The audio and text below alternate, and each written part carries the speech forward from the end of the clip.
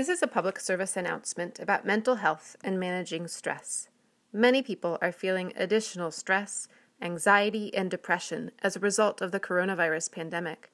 If you are one of these people, you are not alone. Many of us are feeling this way. Here are some simple actions you can take to strengthen your self-care. Spend a few minutes cleaning up your living space. Even 5 minutes of moving your body makes a difference.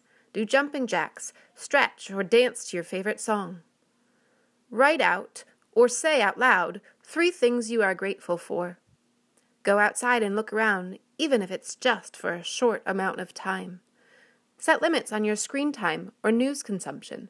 For example, consider leaving your phone out of reach when it's time to go to sleep. If you can no longer manage your stress, there's help for you. Elliott Counseling, based in Urbana-Champaign, is offering teletherapy and also has free group therapy options. They can be reached at 217-398-9066.